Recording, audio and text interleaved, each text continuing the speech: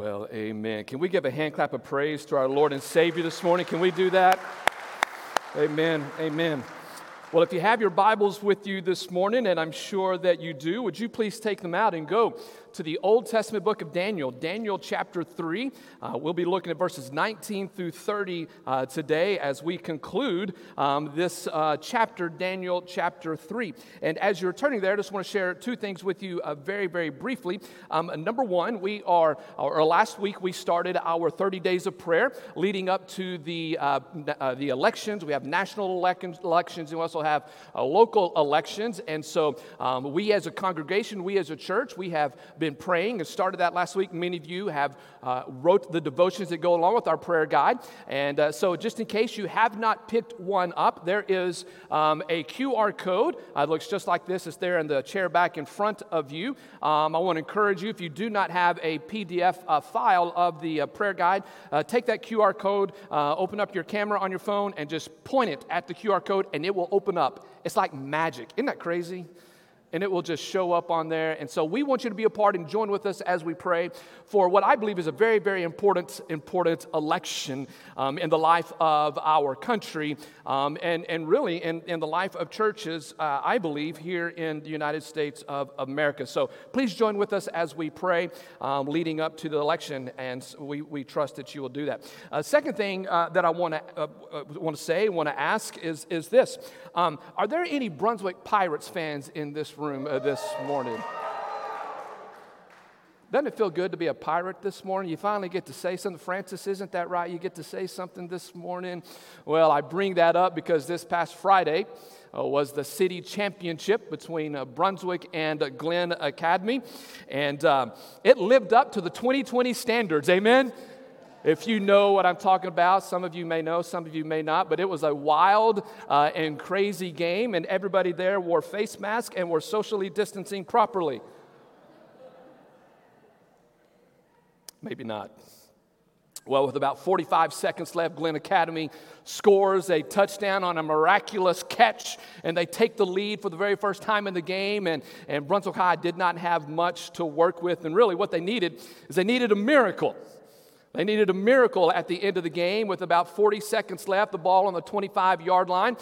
They had to go the entire length of the field because they were down 4 in order to beat Glen Academy. And 40 seconds left. They needed a miracle. In college, you can see that this may happen in college. In the pros, you can see this happen a lot. But in high school, rarely do high school teams do this. They just don't have, typically they don't have the athletes maybe to do that, score that quick in that short of a time.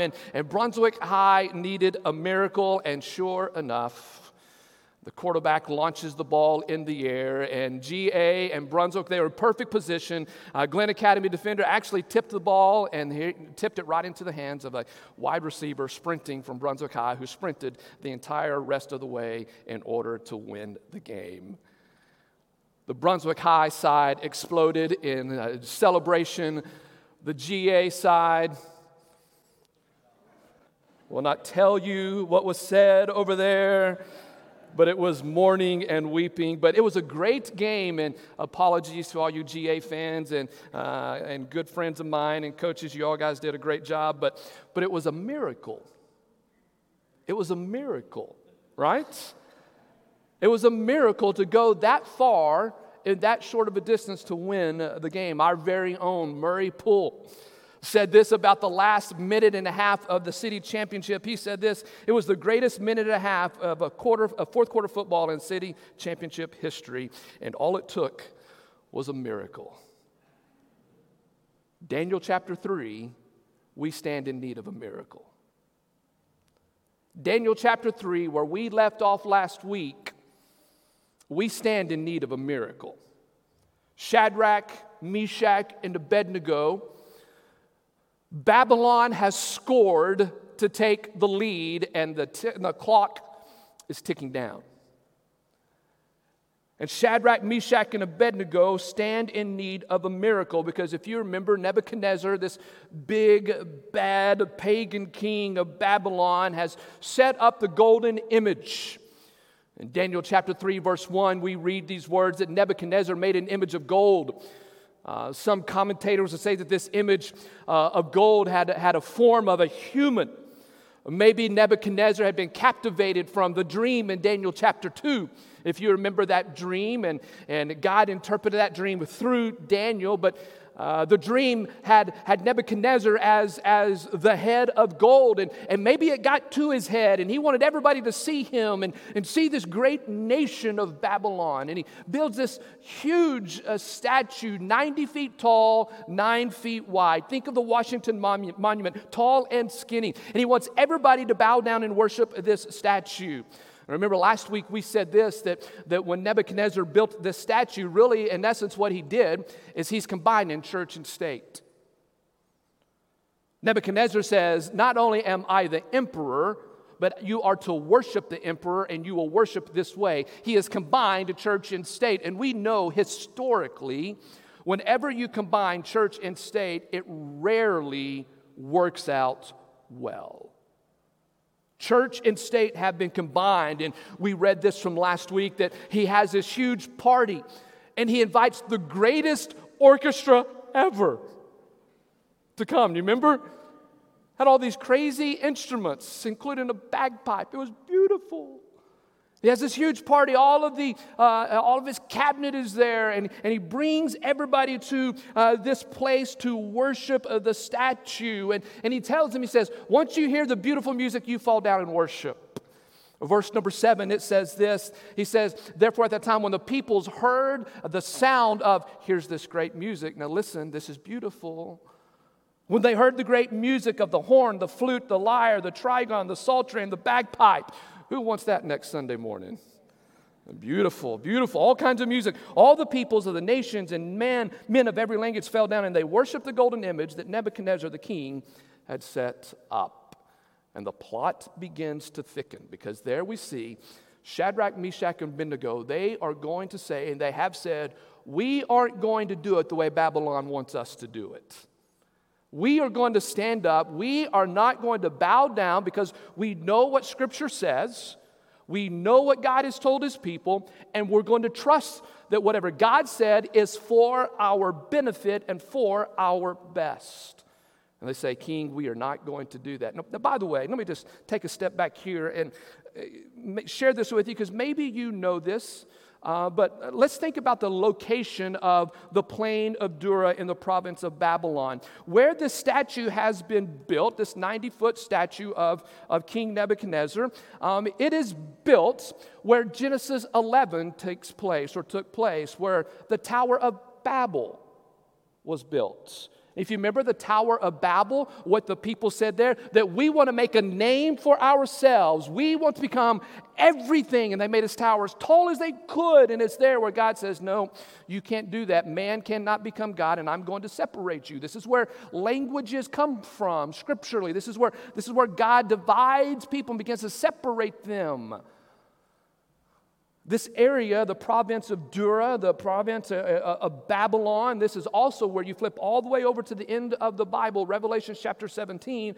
We read this about Babylon, that Babylon is the mother of all abominations. This is where all this is taking place. And it's in this area where man wanted to be God, and where Nebuchadnezzar says, I am God, therefore you must bow down and worship me. This is where Shadrach, Meshach, and Abednego say these great words. O Nebuchadnezzar, we do not need to give you an answer concerning this matter, meaning we aren't going to bow down. And they say this to him, they say, if it be so, our God whom we serve, He is what? He's able. He's able to deliver us from the furnace of the blazing fire, and He will deliver us out of your hand, O King. And in verse 18, which we love what they say in verse 18, but even if He does not. Amen? You remember we talked about last week, we ended last week with these, with the way that God can save us from things. He can deliver us. He will save us from things. He will save us through things, or He'll save us over to things. Do you remember that? And so Shadrach, Meshach, and Abednego said, even if He does not save us from this, they say, let it be known, O King, we're not going to bow down. We're not going to bow down. We're not going to serve your kings. We're to serve your gods or that golden image that you have set up. And so when they say those words, they are standing in need of a miracle. How many of you this morning would say, Pastor, I'm in need of a miracle this morning? Can I get a hand this morning? Anybody here this morning say, I need a miracle today? Several of you have your hands up saying, I need a miracle. Well, what is a miracle? Now, we're going to talk a little bit more about miracles later on in Daniel and the lion's den, Daniel chapter 6. But let me just give you a little brief preview of what a miracle is. And this is my definition of a miracle. A miracle is a supernatural power by a supernatural being used for a supernatural purpose that transcends the natural.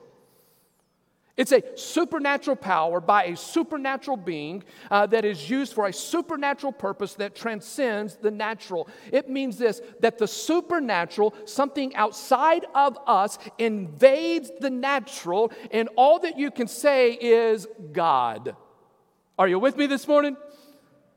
God. God. God did it. And so right here, Shadrach, Meshach, and Abednego, they are in need of a miracle. Well, let's look at our text, beginning of verse 19, and let's see the miracle that takes place when you and I, just as these three men did, when we put our trust in God as we walk through the fire. You ready? Okay, this side is. All right, this side. You ready? Look at your neighbor and say, I'm ready to see a miracle. Very good. Verse 19. Here we go. Look what he says. The boys have said no to the king. In verse 19 it says this. Then Nebuchadnezzar was filled with wrath, and his facial expression was altered toward Shadrach, Meshach, and Abednego. Here's a little side note. Parents, I'm sure you have seen this in your household before. Amen? Have you seen the distorted face before? Well, absolutely we have. And, I think it's quite amazing when you think about humanity and humankind and relationships that you can really see what's inside somebody just by looking at their faces. Amen? I mean, you should see what I see every Sunday morning. And I feel bad for you looking at this every single Sunday morning too, so don't get me wrong. But it's amazing what you can see through the faces. The Bible says that the eyes are the windows to the soul. You remember the story of Cain and Abel. Cain killed his brother Abel, and then after he killed them, God shows up to Cain, and he says to him in Genesis chapter 4, verse 6, he says, Cain, why are you angry? Why is your face downcast? Other translations say, why has your face fallen? Why has your face fallen? You see, here's what happens. The face always reflects what's on the inside. Your face is a mirror, and you let everybody know what's going on the inside. And here in verse number 19, Nebuchadnezzar's face, it tells the story. He is mad. The boys, these men, they've said no. They said, you're not God. We are not going to bow down to you. And he is angry. And I began to think about this. I kind of get why he's really angry, but I began to think about this a little bit more. So why is he just so angry at these three men?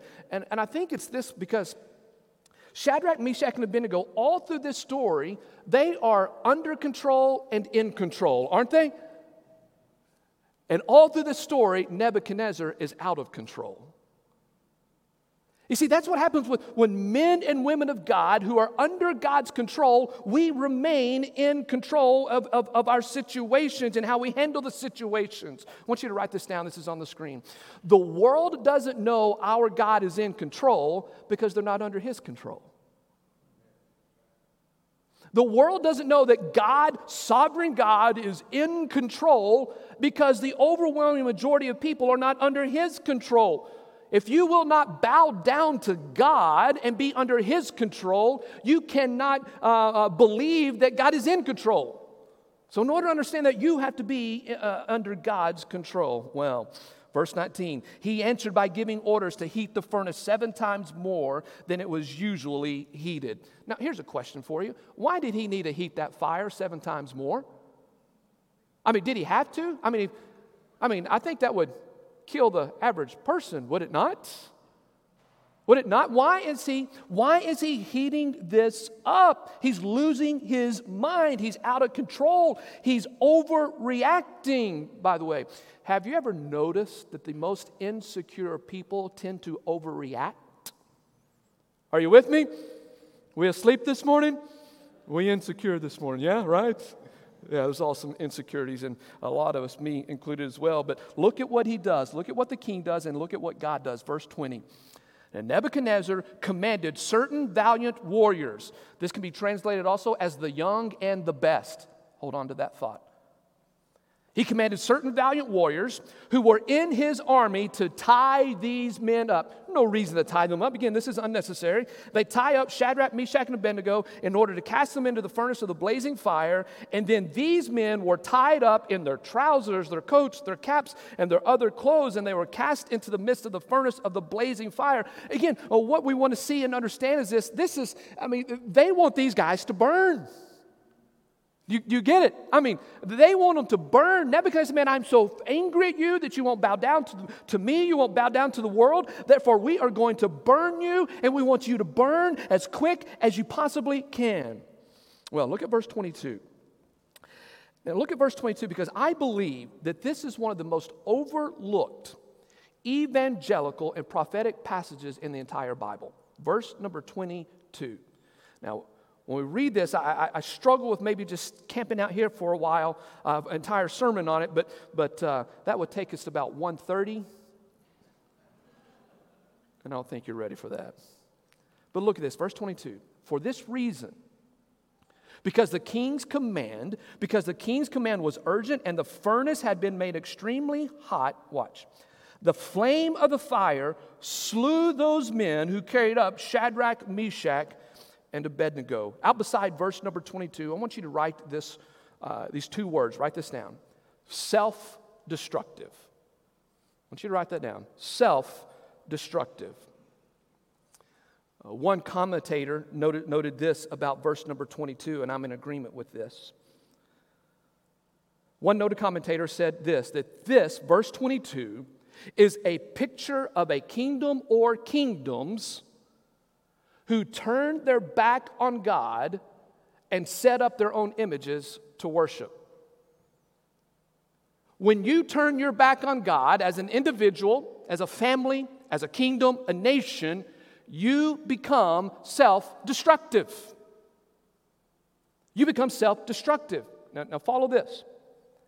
And the generation that rejects the knowledge of God, the very next thing you see is the coming generation will die because of the parents' rejection of God. Do I need to say that again? I got a yes over here. Yes. Do I have a yes over here? Yes. This, verse 22, this is a picture. This is prophetic and this is evangelical. This is a picture. This is a picture of a generation that rejects God, turns their backs on God, sets up their own images to worship. What happens is the very next thing, after a generation rejects God, the children of that generation pay for their parents' rejection of God. Pastor, how do you say that? Well, I say that because Nebuchadnezzar tied up the godly men, set them to a sacrifice, and he said, I want the young and best of my army, which would be the generation behind Nebuchadnezzar. Are you tracking with me? And that generation walks up the godly men to the fire, and the fire engulfs them. I believe that this is indicative of history. I believe that verse 22, this is a picture of a generation and of a people that will reject God. This is what will happen to the next generation. To a generation that is filled with wrath towards God, to his people, they reject him and they reject his standards. The first ones to pay are the children of that generation, because they will kill the young. This past weekend, I went to the Skylark a banquet, which Skylark Ministries here in Brunswick and the Golden Isles is a ministry, a sexual health and care ministry set up, designed to protect life. I don't think I have to spend a lot of time on this topic, but know this. The next generation is at stake in this coming election.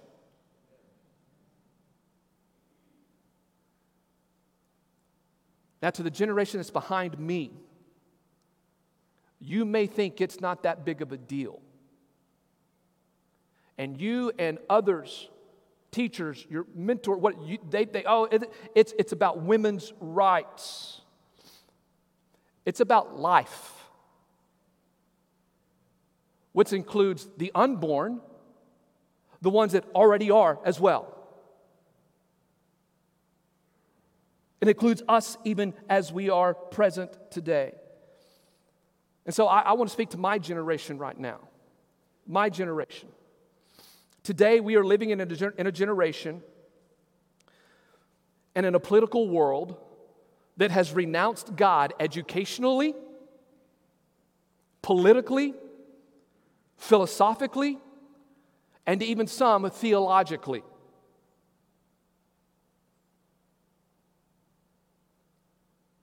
There's been a pastor in Atlanta running for office who has said that abortion is consistent with Scripture.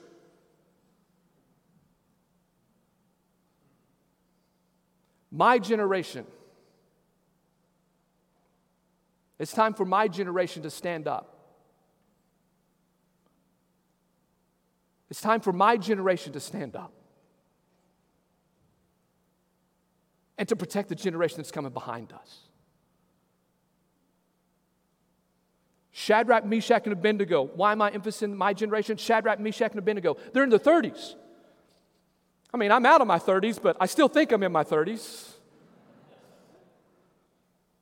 But my generation, we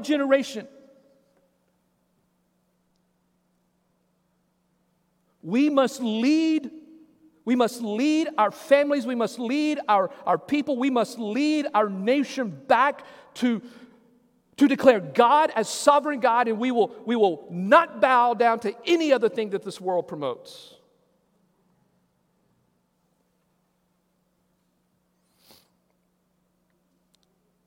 I believe verse number 22 is prophetic. Because what I find interesting in verse number 22 is this. The furnace has been heated up 7 times hotter, right? The young and the best from Babylon taken up there. I'm sure they have Shadrach, Meshach, and Abednego pretty close to them, right? Because they're leading them up, right? I mean, they're not way back there. They're right next to them. Who's the only one that's engulfed in flames? Come on. Who's the only one that's engulfed in flames? The soldiers. Why?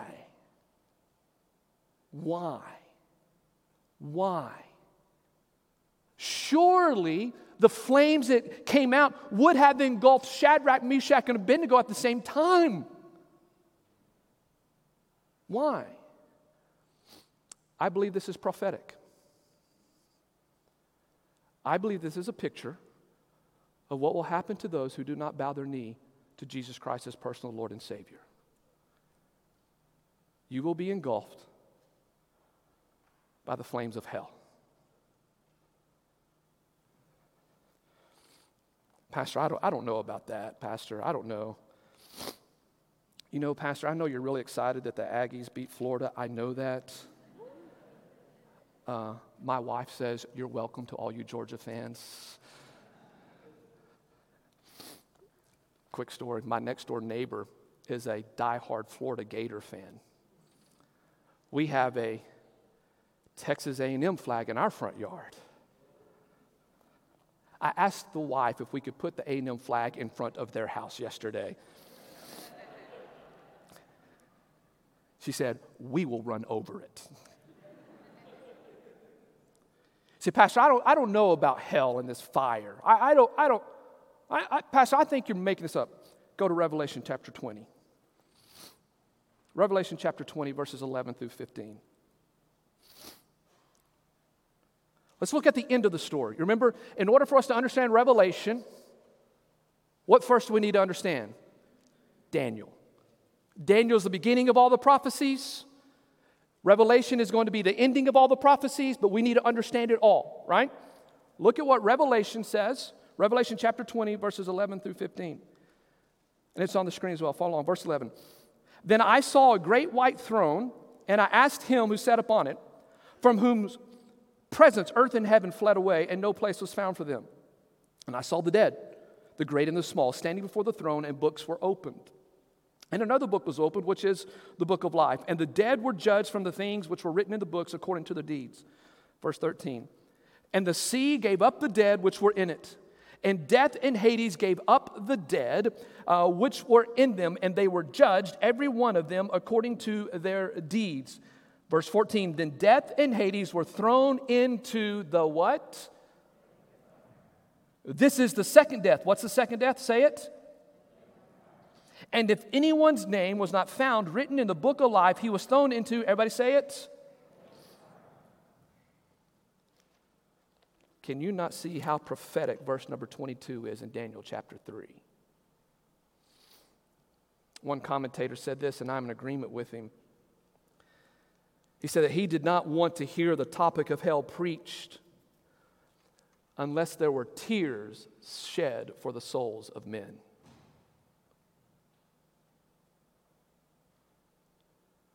One of my prayers that has been this week, and there's been tears, is that we as a church and that we as individuals, that we would be burdened by the eternal reality of those who do not bow their knee to Jesus Christ as their personal Lord and Savior. The reality is, if you reject Christ, you will be engulfed by the fiery flames of hell. And we who have bowed our knee need to be burdened and hurt and weep and cry and beg and plead for these. Many of these may be our loved ones. That we must beg and plead with the merciful, compassionate God that He would grant salvation to them so that they would be rescued from the fiery flames. Well, we need a miracle, don't we? We need a miracle, don't we? We need a miracle. Well, let's see what happens next. Let's see what happens as Shadrach, Meshach, and Abednego, as they trust God, trust that God's going to give them a miracle. And I think these things can happen to us as well if we trust in a miracle. Write this down. If you're standing in need of a miracle this morning, write this down. Jesus will walk with you. Jesus will walk with you. Look at verse number 23. Verse number 23 says, "But these three men, Shadrach, Meshach, and Abednego, fell into the midst of the furnace of blazing fire, still tied up." The Septuagint, we talked about the Septuagint last week, if you remember. Septuagint is a Greek translation of the Old Testament. The Septuagint says this, it added this phrase in there. It said that as they were standing on the platform, they were praising God as they were thrown into the fire. Hello. Now watch what happens when you praise and you trust God in the midst of your fire and you're standing in need of a miracle. Verse 24, "Then Nebuchadnezzar, the king, was astounded, and he stood up in haste, and he said to his officials, 'Was there not 3 men that we cast into the fire?' And his cabinet said, oh yes, oh king, there were only 3.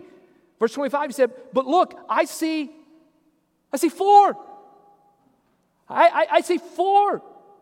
And not just 4 men, but 4 loosed men walking in the midst of the fire without harm, and the appearance of the 4th is like a son of the gods.'" Who is this son of the gods? Who is this that just appeared out of nowhere? I mean, moments before, Shadrach, Meshach, and Abednego, they're on top of the platform. They're praising God. They're about to be thrown into the fire. They're trusting God, whether He delivers them from it or over to it. They're praising Him. Then all of a sudden, in the midst of their fire, in the midst of their storm, Jesus begins to show up and walks with them. I believe this with all of my heart, that here in chapter 3, verse 25, I believe that this is the pre-incarnate Jesus Christ. This is not a son of the gods. It is the Son of God. It is the pre-incarnate Jesus Christ, and Jesus is walking with them. He's walking with them in the fire, which I find is amazing because all along, Jesus has said these words to believers: I will be with you, and I promise to never leave you nor forsake you. Amen? I mean, is God a liar? No, He's not. Jesus has kept His word. He has said He will always be with you. He said, I will never leave you. I will never forsake you. I will always be with you. And here in the lives of Shadrach, Meshach, and Abednego, He proves it to them. And as He proved it to them, He can prove it to you and I today, whatever fire we're going through. When Jesus is about to ascend into heaven after He is risen from the dead, He gave what is known as the Great Commission, Matthew chapter 28. One of the last words that Jesus said to His disciples was this: Lo, I am with you always. Whew. Look at your neighbor and say, thank goodness Jesus is walking with me. Because if He's not walking with me, I'm in trouble. Amen? The prophet Isaiah, and we mentioned this last week, the prophet Isaiah in Isaiah chapter 43. I encourage you to write this down on a note card, put it on your smartphone, put it on your refrigerator door, memorize it, hold on to it. But Isaiah 43 verse 2 says this: when you pass through the waters, I will what? Be with you. And when you pass through the rivers, they will not what? Sweep over you. When you walk through the fire, you will not be burned. The flames will set you ablaze, will not set you ablaze. For I am the Lord your God, the Holy One of Israel, your Savior. What I love about that verse is this, that He does not say, if the rivers come your way. Are you with me? He doesn't say, if the fires come. He says, when. He says, when. When you go through the fire, when you go through the storm, when you go through the flood, Jesus' words from the Old Testament all the way to the New Testament and everywhere in between, Jesus says this: if you trust me, I'm going to be with you. Listen, I know several of you, and we began to mention this last week, but this is continuing the theme of chapter 3. I know several of you are going through fires, floods, difficult situations. You're going through storms. And the world may be, you may think the world's falling apart, but trust God. Listen to me. Listen. Trust Him. He's there. Well, Pastor, I don't feel Him. I don't sense Him. I feel like I'm in the dark. I don't know where I'm going, and I can't feel Him. Listen, you may not feel Him, but the truth is He's with you. The truth is He's with you. And so you have to tell yourself, Jesus said, I will never leave you. I'll never forsake you. You just have to tell yourself over and over and over again that Jesus is with me in the fire, and you have to hold on to that. You just have to hold on to it. Because our feelings overwhelmingly, they go up and down like the rising of the sun. But the truth is always the same. The truth is always the truth, no matter what is going on. You hold on to the fact that Jesus is with you. Here's number 2. Write this down. When you trust Jesus, when you trust God through the fire, here's what else happens. God will set you free. God will set you free. Look at this. I love this in verse number 26. In verse 27, we're going to see that God burns off the ropes that tie them down. And look at this, verse 26. And Nebuchadnezzar came to the door of the furnace of the blazing fire. He responded and said, Shadrach, Meshach, and Abednego, come out, you servants of the Most High God. Hold on to that. We're going to come back to that in just a moment. You servants of the Most High God, and come here. And Shadrach, Meshach, and Abednego, they came out of the fire. In verse 27, the satraps, the prefects, the governors, and the king's high officials all gathered around.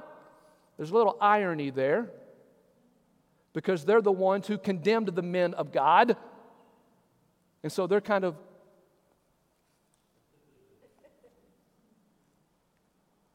because they know it's about to happen, don't they? They know it's about to happen. And they look at these men and they look around and they see in regard to these men that the fire had no effect on the bodies of these men, nor was the hair of their head singed, nor were their trousers damaged, nor had the smell of fire even come upon them. Wow. Man, I don't know about you, but I like to barbecue. I like to go outside and grill some steaks, some Texas barbecue, smoke some wings, some ribs. Whew. But I know this, when I do that, I'm out there for a while smoking the ribs or the wings, and I get it all ready, and I come back inside, and we're going to sit down to eat. My wife and children will always tell me the same thing after I've been outside smoking the food. You know what they'll tell me? Go take a shower. Why? Because I stink. Here it says, they didn't even smell like smoke. Wow. Wow. None of their hair was singed. And they're all standing there, and all of these men are looking on at this great miracle that has taken place, and God has released them. He has tore down the bonds that have kept them from freedom. Listen, many of you may be in bondage to something, but God is in the business of loosening those bonds, and all you have to do is trust Him. Well, here's the last thing that I want to share with you this morning. And write this down. When you trust God in the fire, it will bring non-believers to Christ. How you and I respond in the midst of a fire can be evangelical or evangelistic. How you respond. How you respond to it. Look at verse 26 again. Then Nebuchadnezzar came to the door of the furnace of the blazing fire. He responded and said, Shadrach, Meshach, and Abednego, come out, you servants of the Most High God. Circle that in your Bible. Circle that. I like to do that in purple. Purple stands for royalty. That's how I highlight my Bible. Every time I see Jesus or God or Holy Spirit, I'll do it in purple because it stands for royalty and kingship. Well, this Hebrew word, Most High God, it is El Elyon, E-L-E-L-Y-O-N. El Elyon, and it literally means, you're going to like this, it literally means the strongest God of the gods. Now remember, Nebuchadnezzar had set up a God competition, did he not? He said, nobody can save you. Nobody can save you from this fire. Nobody can do it. And these boys say, well, yeah, absolutely somebody can. Let's just have a competition. And they come out of the fire, and Nebuchadnezzar says, come out, you servants of the Most High God. What does that mean? It means that the God of Shadrach, Meshach, and Abednego defeated this God named Nebuchadnezzar. And what I find interesting in this text, this is just so amazing, is that we only hear Shadrach, Meshach, and Abednego speak in verses 16, 17, and 18. They don't say anything else. I just find that amazing. I mean, I'd jump out of the fire, I'd be laughing at that guy, right? I told you, I'd be running around, jumping up and down. They don't say a word. They just stand there, and then a pagan king. I mean, we're seeing his conversion take place right in front of us. We'll see more about that later in Daniel chapter 4. In chapter 5 and so on, but you look at this, and the pagan king says, you come out, you servants of the Most High God. Listen, because of their faith in the fire, it was a witness and it was a testimony to a non-believing world that our God is God and He reigns supreme and He will always reign no matter what happens. And because these men took a stand for their faith once they came out, because God protected them, as He says He was going to do, because they stood on the faith, they come out, and the godless say, I want that God. And it becomes evangelical, and it becomes evangelistic. All how you walk through the fire.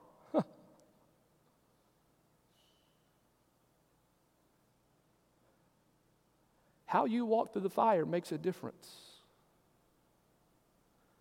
Not discounting the pain, not discounting the possibility of death, not discounting that. But how you walk makes all the difference in the world. Because how you walk in the midst of a fire can actually have eternal consequences. How you walk through the fire can have eternal consequences. Well, look at verse 28 and we're going to close. Nebuchadnezzar responded and he said, "Blessed be the God of Shadrach, Meshach, and Abednego, who has sent his angel and delivered his servants who put their trust in him, violating the king's commands and yielding up their bodies so as not to serve or worship any God except their own God."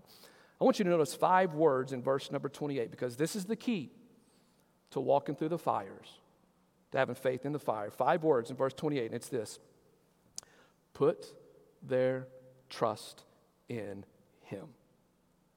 That's it. That's it. Put their trust in him. And what I love about this story that we heard in Sunday school on the flannel boards, amen? This story over 2,600 years ago tell us the story of these 3 men who put their trust in him. And God saved them.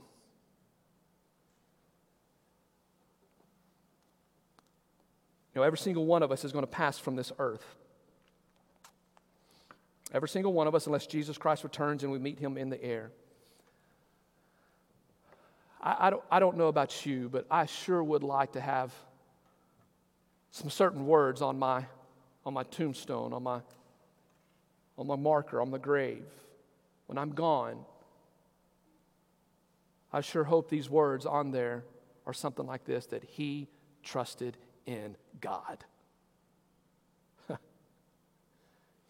Can I tell you that that's the most important thing in life? Your tombstone's not going to say, "Oh, he trusted in his career. She trusted in her family. She was the greatest cook. He was the greatest boss." All of that goes away. And the one thing that matters is what you do with God through his Son, Jesus Christ. My prayer is it is your desire that your tombstone would say, he or she trusted in God. Because that will have lasting, generational, and eternal consequences. Amen? May we trust in God as we walk through the fire. Let's pray. Father, we come before you today. I thank you, God, for this story, true story, the testimony and the witness of Shadrach, Meshach, and Abednego as they walked through the fire. Father, I pray this morning that as many of us in this room walk through a fire, that we would trust you, that we would stand firm, 2 feet planted firmly in your word. We hide your word in our hearts that we do not sin against you, and that we trust you to either save us from, through, or over to. No matter what it is, we trust you because we know that you are with us. That's a promise. That you will loose us. That's a promise. And that this will be a witness to a lost and dying world. Oh God, may this fire that I'm going through lead to the salvation of souls who need you as their Lord and Savior. Father, thank you. Thank you for what you're leading me through. In Jesus' name we pray. Amen. Let's stand together. And let's thank the Lord for our fire, that we're going to walk through it in the name of Jesus.